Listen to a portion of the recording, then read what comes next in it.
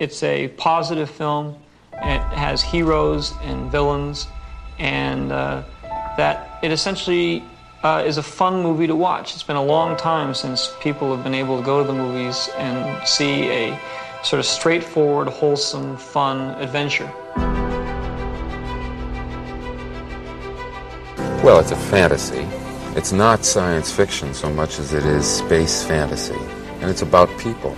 It's finally about people and not finally about science.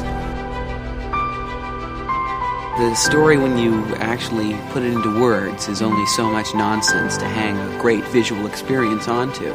It's the stuff that fairy tales are made of. Sort of boiling down religion into a very basic concept. The fact that there is some deity or some power or some force that sort of controls our destiny works for good and also works for evil. Marvellous, healthy innocence. Great pace, wonderful to look at, full of guts, nothing unpleasant. I mean, people go bang bang and people fall over and are dead, but, no horrors. A sort of wonderful freshness about it, kind of like a wonderful fresh air. It's got whatever you want it to be. It's pure entertainment. It's like a roller coaster ride, and it can be interpreted as long as you enjoy it, which is the intention.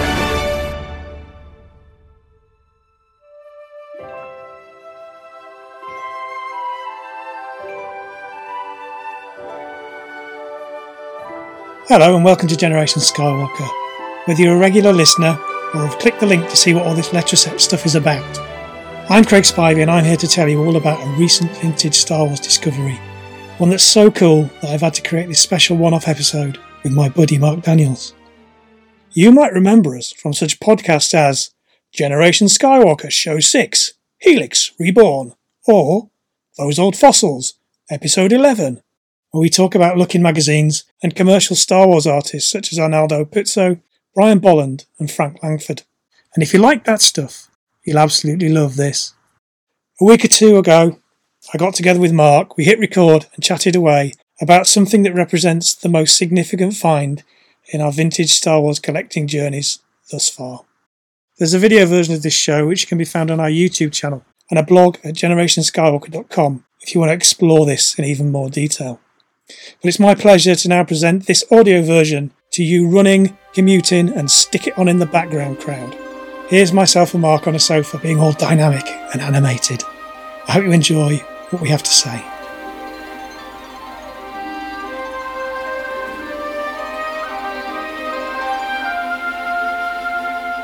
Hello and welcome back to a very special episode of Generation Skywalker. I'm here with Mark Daniels. Hello, Mark. Hello. I'm a little hoarse and I'm a little bit sweaty, given what we're going to be talking about today. I've been collecting a long time. I've been a Star Wars fan all my life.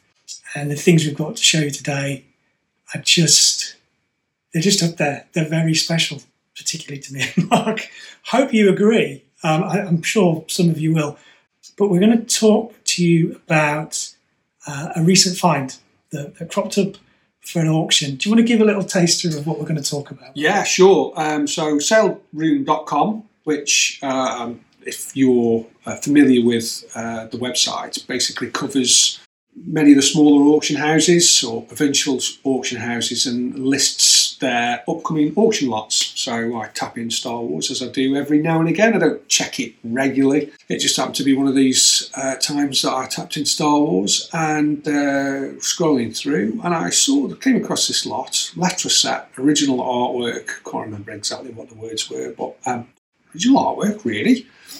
Went into it, looked at it, and it took me seconds really to log what I was actually looking at. I couldn't believe it. Read about it. There was only limited number of pictures on there, so I thought, is this really what I think it is? So straight away I sent Craig a link to the auction, and within nanoseconds my phone went and it was oh my god, this is real. It was words to that effect. I think Yeah. they were both the exchange on the message was two very brief expletives and the link. But yeah, I was trying to find. I couldn't believe what I was seeing. We're obviously talking about Letraset today. There's a whole other show in talking about transfers, but we're concentrating on the stationery. And it's something that we've both, over the years, have had a special connection with. I know you have. Absolutely, yeah. As a child, remember very distinctly being bought the R2D2 space writing set, which included a pack of envelopes. I can't remember if it was R2D2's memory bank or C-3PO's space notes. There was like an exercise book in there, writing wasn't pad. there? And there was the Stormtrooper manual as well. Yeah. And I remember vividly having 2 or 3 books of these over sort of several months, because at the time, as a budding artist, anything to do with pens or paper or stationery, I was transfixed. So obviously combine Star Wars with that, then I'm ticking all the boxes. But I have very vivid memories of putting together very brief sentences in the exercise book and writing letters and posting them to my mum and my grandparents and things. So for me, the Letraset stationery in particular, as well as the transfers, has a very sort of special place in my collecting journey, shall we say. Yeah, and I'm the same. I remember Friday nights were the big shop, and we'd go to the Asda in Scunthorpe, and it was like one of the first big out-of-town shopping supermarkets. Yeah.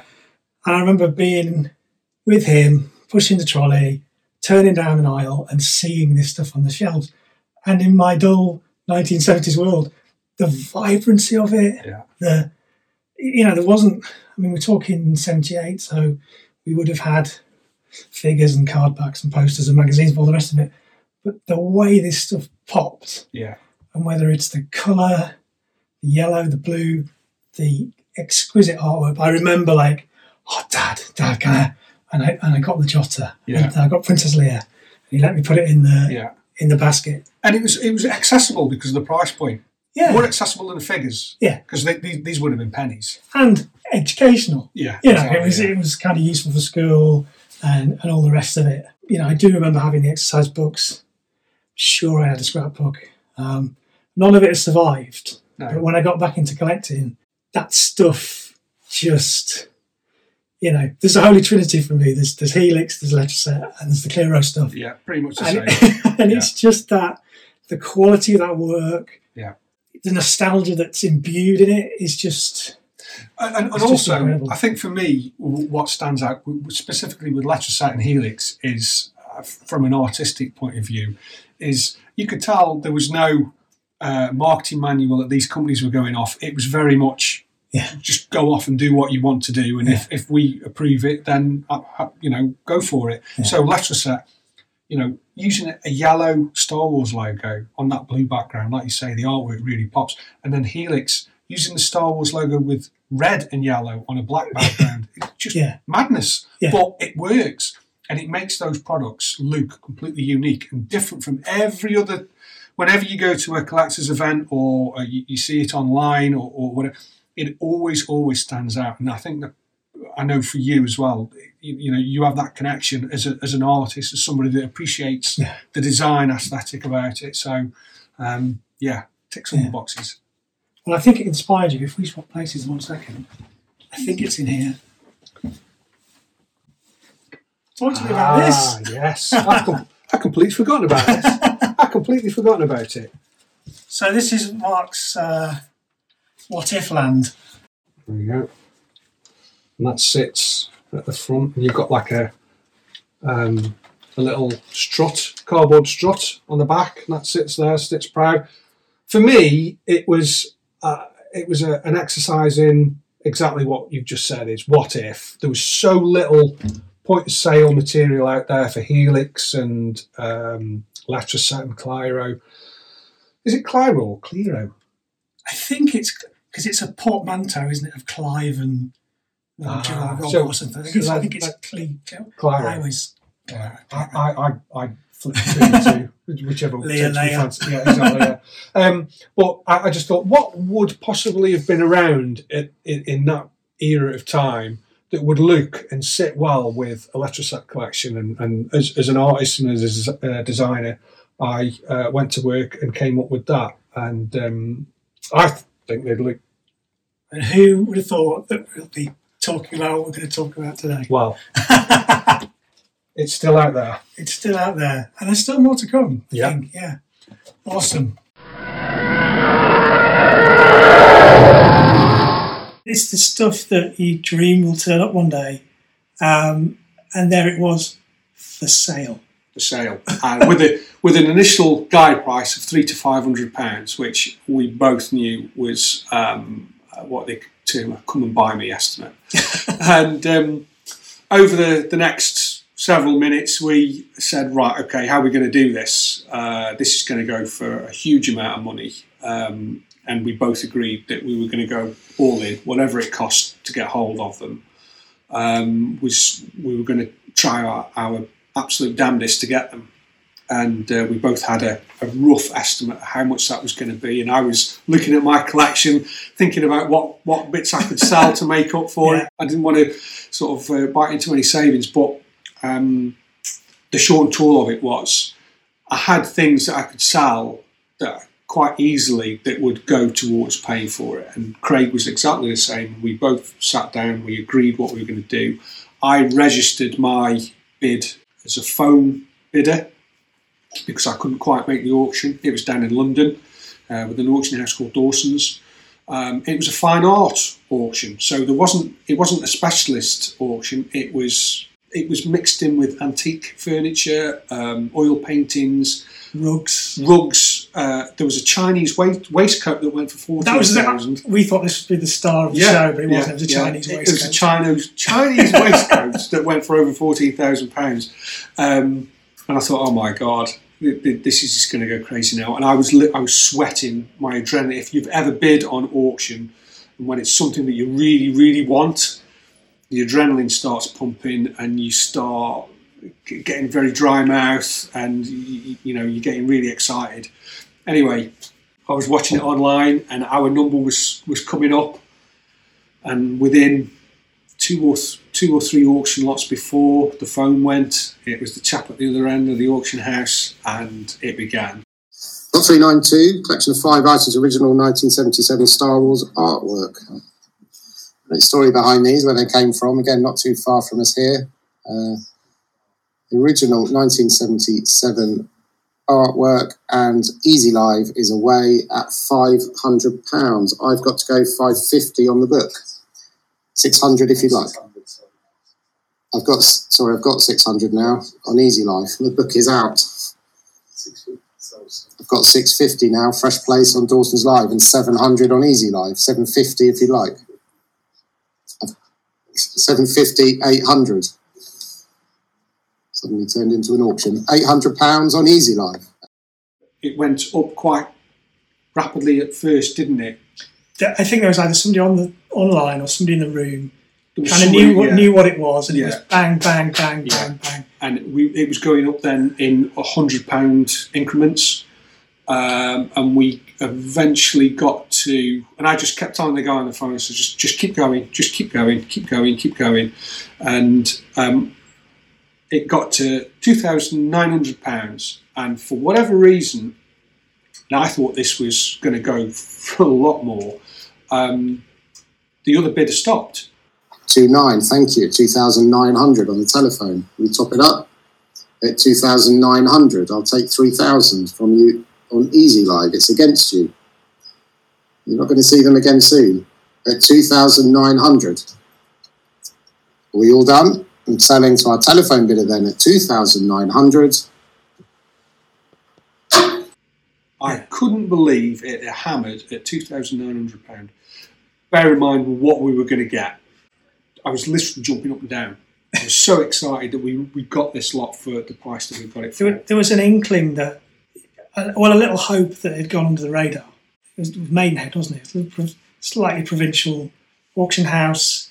Clearly it was outside their area of specialism. They had some lots in there of Marvel Comics, but they were astronomically high estimates. Yeah, so just way beyond what they were actually worth. And so you could tell they were dabbling with like the up and coming collectibles in their eyes, I think, because it seemed very traditional. But the other thing that really worked for us was it was the same day as the Vectis auction. Same day as the Vectis auction. So it felt like all eyes were on that. This was the only lot that came up in the search on their auction house. And also, they didn't actually photograph on the auction the original artwork. No. It was the overlays, wasn't it? Yeah, so we'll get into it, but it's old school physical camera ready artwork for printers. So with that, you get a number of overlays with instructions and all the rest of it on, and they'd photographed it without lifting these overlays. So we were looking through this tracing paper on these photographs, going, it's not a print. You can't see, because it could have been. They could have taken a copy of it and pasted it on and used that as the artwork. But I think it was our instincts more than anything that said, this is legit. This is the real deal. Luckily, Craig and I both have artwork and design backgrounds, because that's the trade that we're in. We both started way before computers were part and parcel of any studio. Yeah. We were still using pens and rulers and knives to put together artwork and brochures and things. So we had a very good understanding of what this actually was. And that experience has paid off. Yeah. Well, shall we not keep people in suspense anymore and have a look at some of the pieces? Absolutely, yeah. So we'll start with the smallest one of the lot. So it's... you can see that there. It's like QVC. Yeah, it is. This is not for sale, by the way. And then we lift over, and on this paste-up label, we've got the Star Wars stationery date, which is the 13th of November 1977. Chewbacca Space Notes SS, which means same size. So the artwork was done to exactly the same size as the printed article, which is actually quite unusual, because normally you would scale it up and then scale it down when it came to actual print. Yeah, because that would mean you'd get a crisper image. Exactly.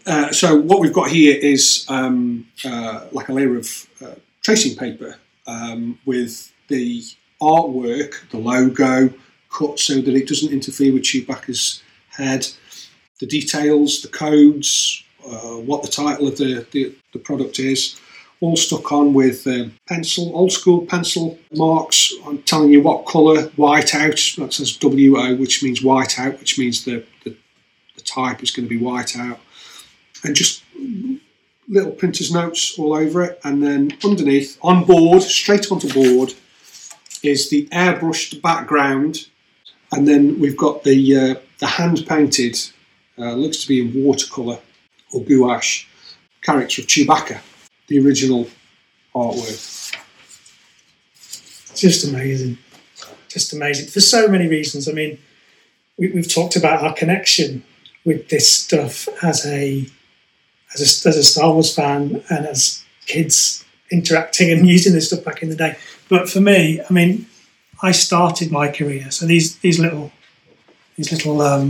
bits here are bromides from the PMT machine, which meant photomechanical transfer. Yeah. My first job was being in the darkroom on this massive piece of kit that did one job. Yeah. I mean, design studios back in those days, they just had huge things so around the room that did one job. I mean, that's all gone. But for a little graduate or a little amount of work experience, they trust you to go and size up the logo and bring it out and let the grown-up stick it on the stick it on the overlay. So this is, it's nostalgic for two reasons, I think, and I know Mark feels the same. And I love this. I love this Chewbacca. So if you grab that, this is the finished piece. The finished one. I've been collecting these a while. I've got a nice mint set, which we've just seen. But some of these, they crop up with little kids' notes in. So this has got some lovely... That's outstanding. ...kind of character. That is brilliant. Lovely handwriting as well. Very nice handwriting. So it's nice from a social history as well, this stuff. So I love having a nice mint set, don't get me wrong. This is game changer, but I still like picking up these little pieces that they've got a bit of a story to them. And I've got another Chewbacca Space Notes here, which came from Todd Chamberlain in the States, and this is one of Gary Kurtz's product samples that came out of his estate. So we've got, kid from Stoke or wherever, and he's notes about Star Wars, and we've got Gary Kurtz's little sample. Now we've got the And original. now we've got this. And the great thing about this, the Letraset stationery, Helix stationery, is back in the day, it was way more accessible to children because of the price point and because it was paper goods. The manufacturers were able to get it to market so much quicker, which is why you see so many jigsaws and board games and stationery sets and all these kinds of things, because there's all the tooling's ready to go. It's very easy to manufacture. You can produce it in huge numbers and sell it for pennies, which, you know, action figures back then started out at what were they, 99p, and then went up to about £1.20, something like that. So back then that was an awful lot of money. That was like 3 or 4 weeks pocket money for some people, probably even more than that, you know, a birthday or a Christmas treat. Whereas this stuff, you can go into a newsagent's and pick it up for 15, 20 pence. And at the time, you know, Letraset were flying. They you know, they started in the, I think it was the 50s, the 60s. They made their name with the dry transfer sets, which were used professionally by architects and designers. They saw the potential to take to kids, and that boomed. And the year before this station came out, 77, they were really quick off the mark, and they got those sets out, the 3 panorama sets, and it was a massive hit. Yeah. I mean, to be fair, there probably wasn't that much Star Wars to buy in 77. No. Yeah, a few factors, badges maybe. So this came on the back of that success, and, you know, it must have been a sure bet for them. Oh, they must have made so much money out of that license, and I bet it cost them absolutely nothing, because Star Wars, you knew about Star Wars back then. Yeah. So yeah, this was a boom time. Now here's a question: why is there never any Empire Strikes Back Letraset? Well, they did Jedi, didn't they? There was like a Letraset Jedi. So all the Letraset Empire stuff was through promotions. So it was the Dairy, which was on pack, and then you could send off for the bumper set. And there was some magazine like Tip-Ons, Marvel, but they never did a sell-through set. And by the time Jedi came, they bought Thomas Salter. Yeah, so that was released as Thomas Salter. They also owned Presto Magics. They did a deal with Gillette and Papermate pens. Right. So they were really kind of quite entrepreneurial, and they were just going for this stuff. I mean, it didn't sustain for them, you know, the bubble burst on that analog world. But I think at this time, yeah, they were flying. They've got a long history of like doing licenses with Disney, DC, Marvel, all the kind of stuff that's still around. They were very much at the zenith at this particular point, the 70s going into the early 80s. So, second lot, second piece, should I say. And bear in mind, this is all in one lot. Yeah. This wasn't separated out. So, here we have Princess Leia's Rebel Jotter. Just makes me weak at the knees. I know some people get excited about proof cards and, you know, but the airbrushed Anakin card. I cannot state how rare it is to find original artwork from products from the 70s. It's unheard of. All of this stuff was thought to have been lost, probably skipped way back when. The fact is, this is sat in, somebody saved it from the printers. I think he worked there or was part of the company, or his family owned the printers that did the job. It's been in a folder in a loft for over 40 years and hasn't seen the light of day since then. And I think they were doing a house clearance and they came across it and decided to put it in auction to see, obviously, where it went. And I think if the auction house had been a bit more switched on, they might have separated out the lots. But as it was, it's all gone in our favour. And as you can see, I mean, what a stunning piece of artwork! It's just great. Whoever painted them was an absolute master. I can't explain to you enough how good these are in person. The craftsmanship on them, the draftsmanship is just second to none. The colours are incredible. The likeness that this artist has managed to capture is just amazing. It's beautiful stuff. And another thing that's also worth pointing out is blues are notoriously hard to get out of full colour process. Yeah. So they get quite dull, they get quite purpley.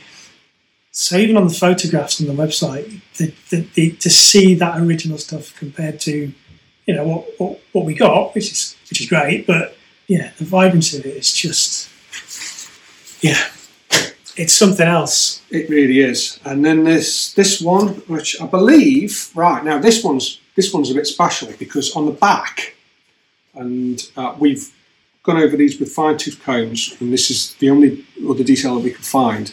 This is an interesting bit of detail we've got here. As approved by Mr. S. What was it? Bieldecke? Bieldecke, is it? Bieldecke. You've got it in front of you. I can't read it. My eyes have gone. For and on behalf of 20th Century Fox, the 14th of the 12th, 1977. And artwork approval and artwork prepared by, I can't make out this signature, but I presume this is the original artist. And it says, with corrections, 14th of December. And they've both got both been signed off on the 14th of December. So this will have been the final approved version of this particular piece of artwork. And that's dried up and come off over time. But it's the writing pad for Intergalactic Messages. And just to see all these notes around the edge of the artwork, it's just incredible. And then what I find amazing about this particular piece is how the artist has managed to translate the idea of a hologram where Leia is by scratching the artwork through. So it's staggered. I mean, for the time, bear in mind this is the 1970s, you know, where the digitisation of stuff was still very much in its infancy. To translate that message across, that design across is incredible. And I've got to say, C-3PO is notoriously hard to draw as an artist. To get the likeness of 3PO is just so difficult. This artist makes it look easy. It's incredible. And, you know, out of all of the pieces we've got, this is one that hasn't come from a publicity shot. It's not come from a still. So I've kind of gone back and I've sourced all the originals, and it's not hard. You can tell where they've come from, but yeah. And there'll be a blog to accompany this episode, so you can pour over it in a bit more detail. But that's an imagined scene, so it's not a trace off of an image. Right. So it's come from the movie. Which the actual scene in the movie is a close crop. 3PO is kind of looking over R2, and the lights on. You can see the hologram lights on, but there's no long shot of that image. Well, that just goes to prove how good this artist clearly was. So this is the writing pad, and it differs a little bit from some of the other pieces because it's got an image inside. So this was what you would have written your thank you note, dear Auntie. Yeah. Dear Auntie, thank you for my writing pad for Intergalactic Messages, and you'd do that, and then you'd put it in the matching envelopes, and that would be how you would communicate with people back before text messages. Question: I think these were sold individually as well as in the. Yeah, they were. Yeah, I'm almost certain they were. Yeah, so these are what came in the R2-D2 set with the envelopes. And there's some interesting stuff that it throws up with timing. I've got the trade catalogue for 1978, and not all of these pieces are in it. So I think it was probably done in two waves. It looks like they failed to get it out for Christmas, so they're sending it to artwork on the November, running up to, I think some of these are like 14th of December, aren't they? Yeah. So they were like last job on the press before everybody packed up for the holidays. Absolutely. But interestingly, there was a couple of products that were promoted on the back of the envelopes. There's a dictate notebook, and we've got Princess Leia's notelets as well as the jotter. So I've got examples of ads. Letraset went to sell this in Harrogate Toy Fair and the Birmingham Toy Fair, and talk a bit more about that in a minute. But there's an ad pre-Toy Fair that features like a mock-up of a Darth Vader pad.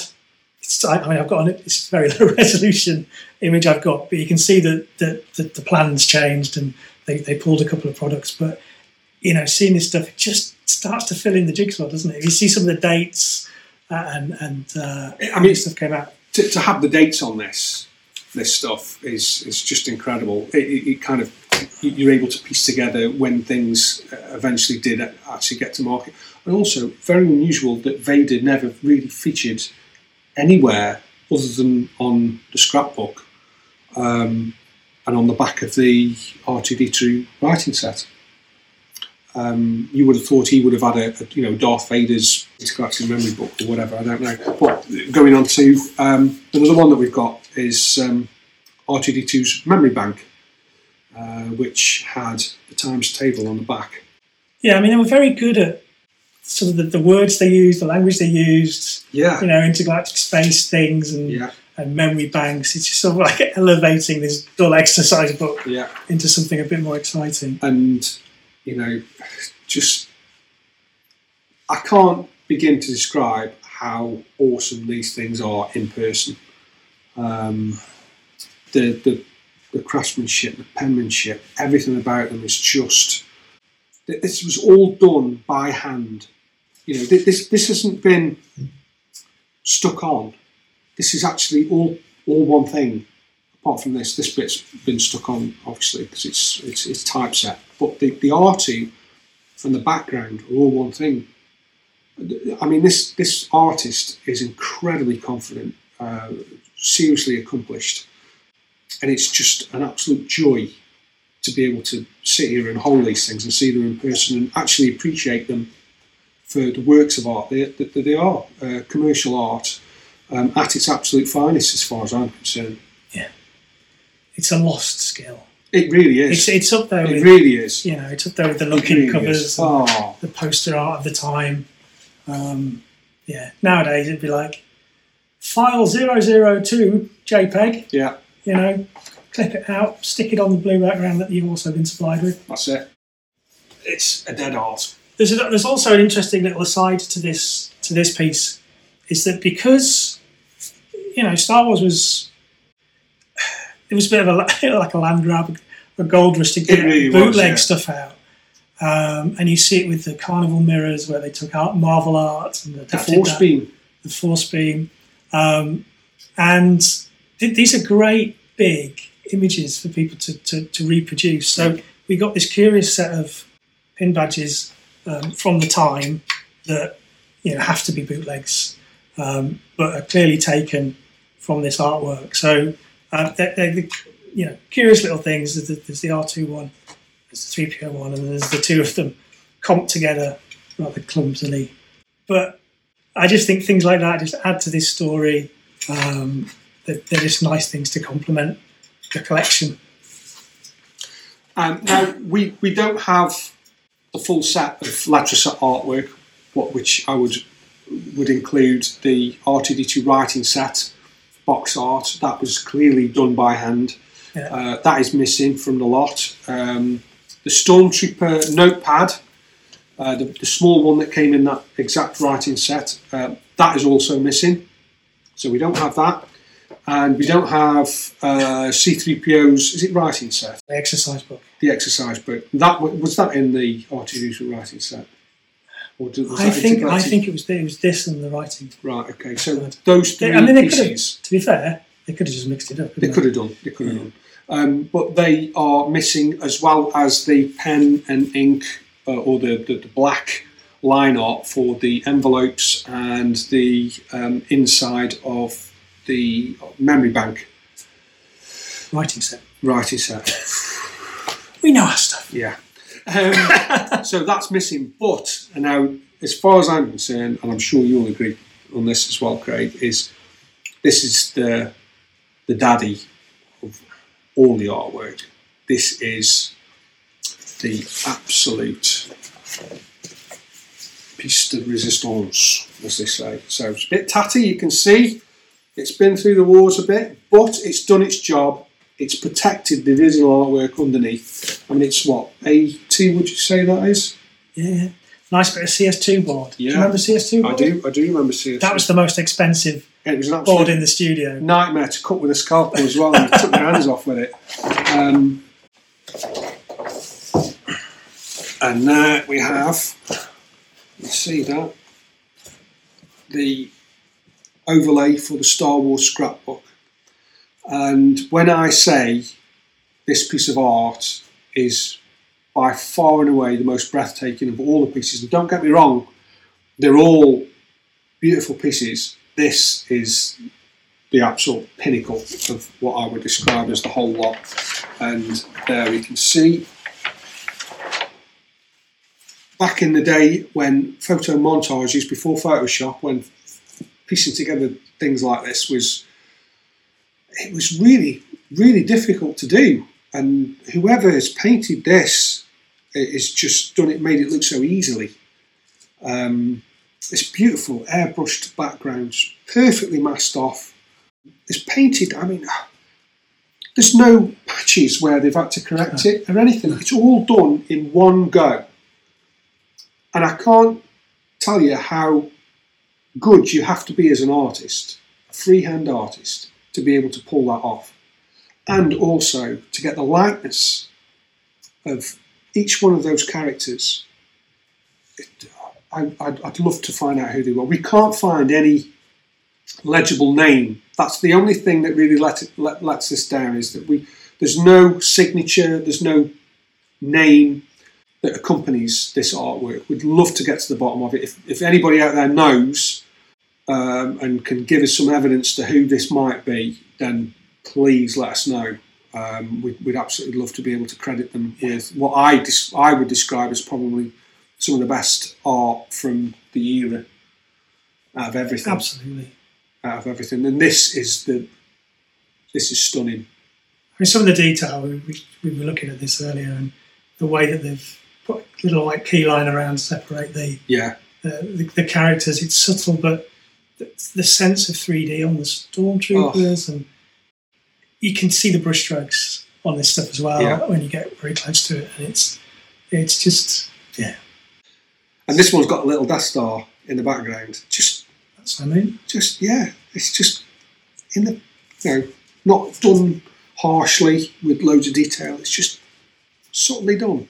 Out of all of them, it's got a very subtle back, because a lot of them had like the times tables and things on the back. But scrapbooks were a real thing. They were how we kept our Star Wars ephemera together. The lolly wrappers, the Topps packets, all the stuff that things that had Star Wars on it were not disposable. We wanted to keep them. Any little tiny thing you saw, you collected in a scrapbook. Well, I've got a weakness for these. So there's something I started picking up. Obviously I wanted my nice mint one. But then they started to crop up with stuff in them. So it has become a little sort of side passion of mine to have these scrapbooks. And I'm not going to go through them all now, but you can see what I mean with some of this stuff. Cutouts from Marvel, bits of packaging. What was that on page 1? On the first page? There's your envelopes, your Billy Band. But yeah, that's a nice piece, isn't it? Yeah, that exists obviously somewhere. Yeah.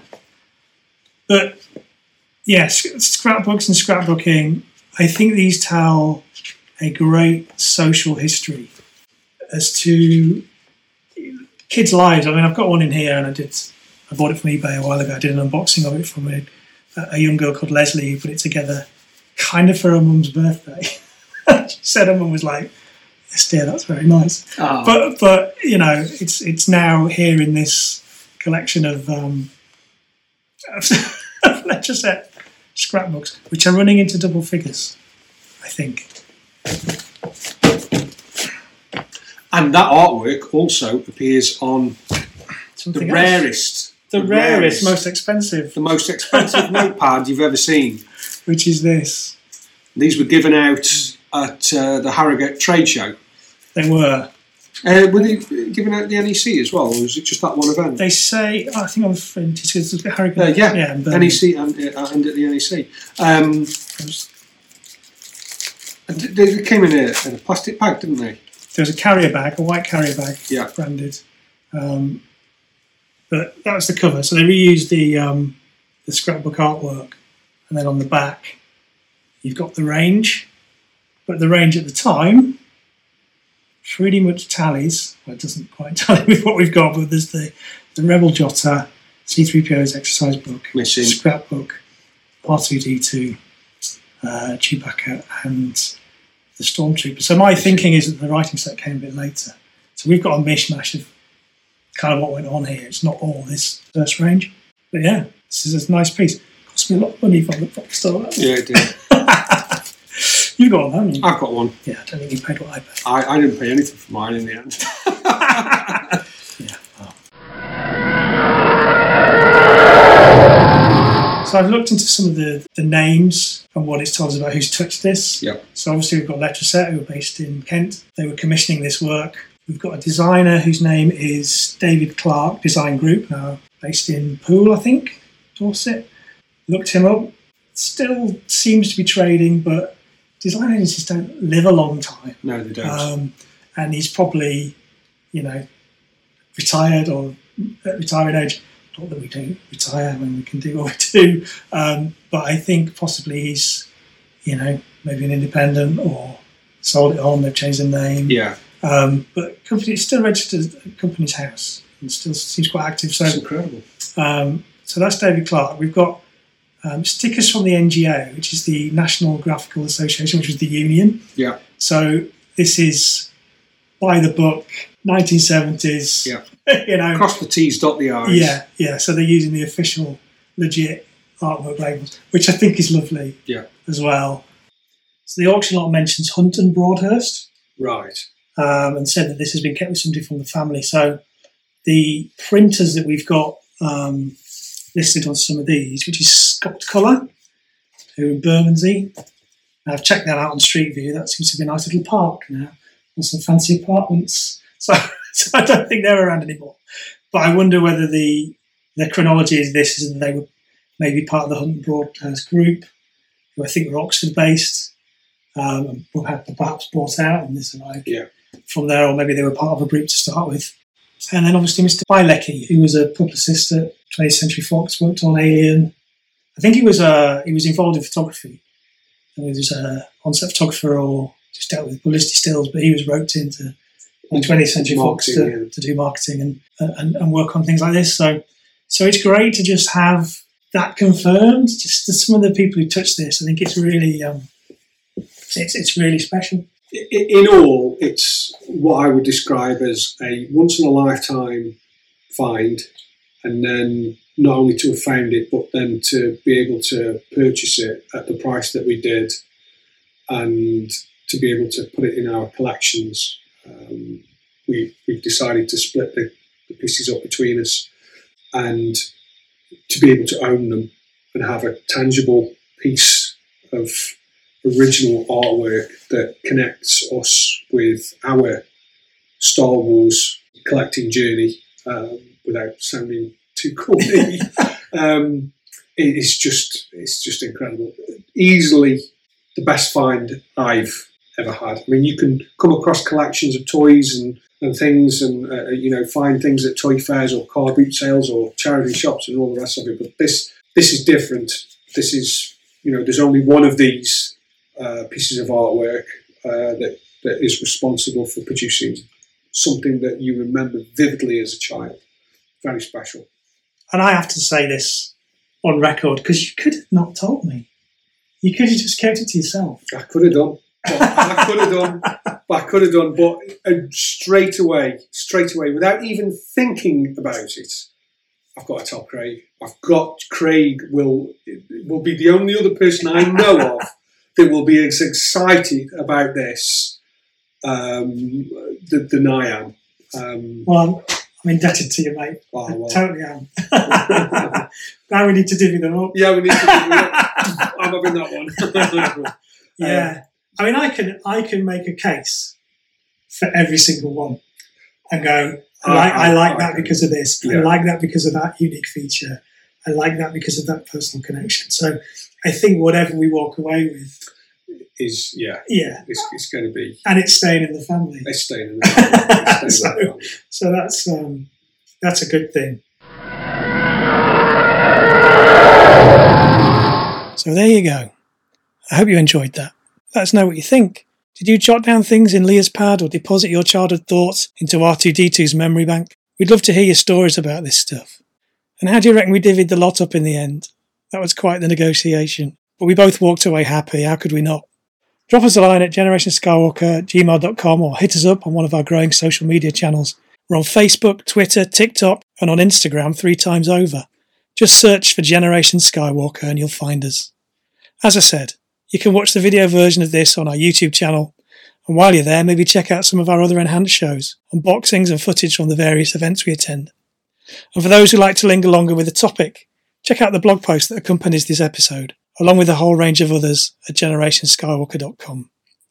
We endeavour to cover all eras, all passions, and all Star Wars.